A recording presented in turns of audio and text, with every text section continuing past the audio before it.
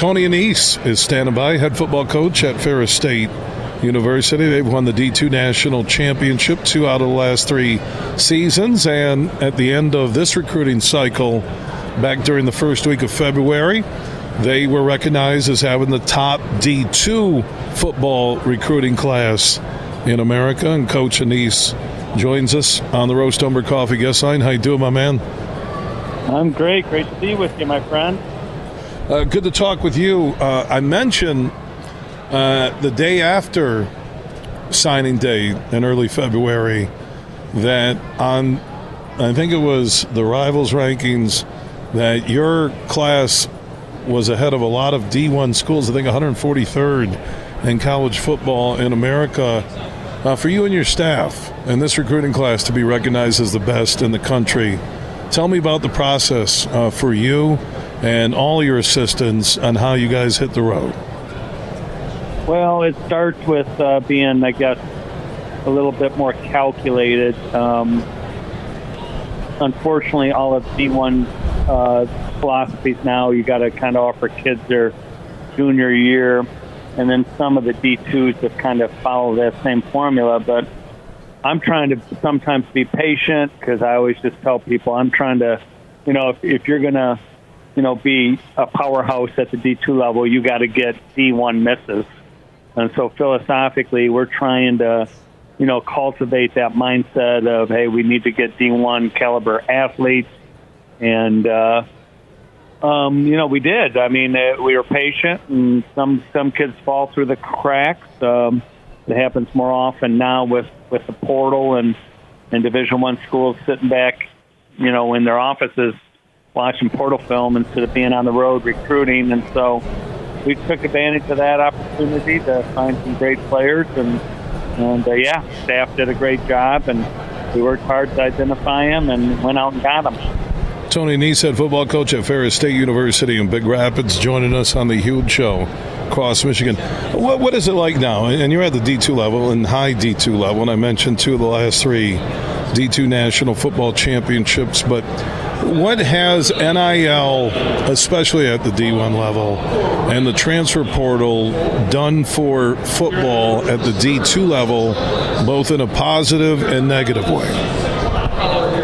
Well, at the D1 level, obviously, it's supposed to get paid. I mean, bottom line, there's guys that are, standing at the coach's door waiting to talk to the head coach once the season ends about how much they can get their contract, in their NIL contract the next year, or they're going to transfer. And so I think it's driven some coaches away, and it's, to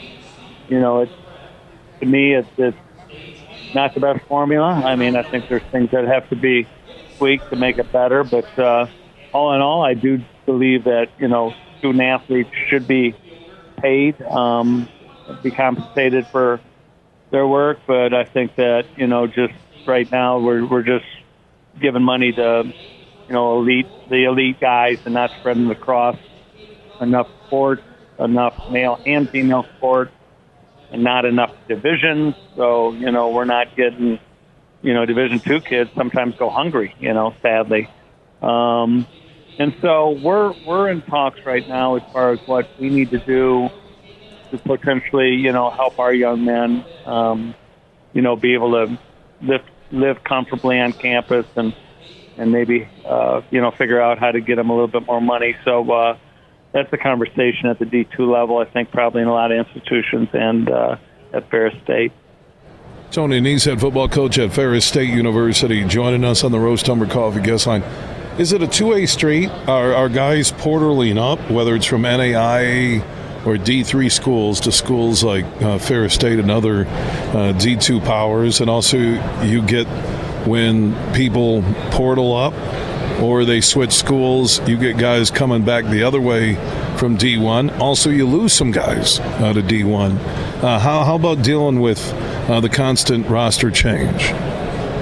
It's tough. I couldn't imagine right now what the group of 5 schools are going through, because they're getting, any of the group of 5 superstars are going Power 5, and that's hard. I mean, it's really hard to manage a roster and develop a program when, people are stealing your guys. At our level, we lost a couple of good ones, but it really hasn't been an extraordinarily big impact at the D2 level.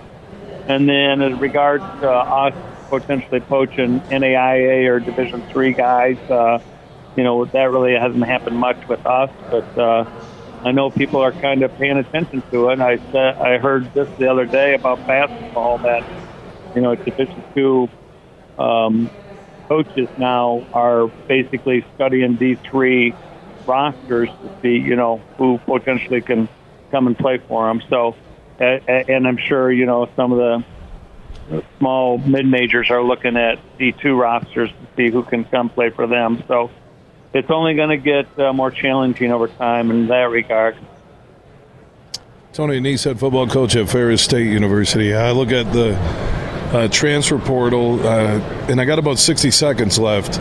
Has the transfer portal and all the movement hurt potential high school football recruits? Absolutely. A lot of people, Division I coaches are admitting it. They're not even recruiting high school at a level that they used to recruit. And so I think high school coaches are going to push hard to market their guys. I still get, we signed 38 kids, and I still get emails all the time right now. Oh my gosh, coach! This is a surefire Division I player that got missed, and please watch this film. And obviously, I can't take more guys, but it's sad, and it's going to be challenging for high school coaches. Wow. They have to work hard to market their guys.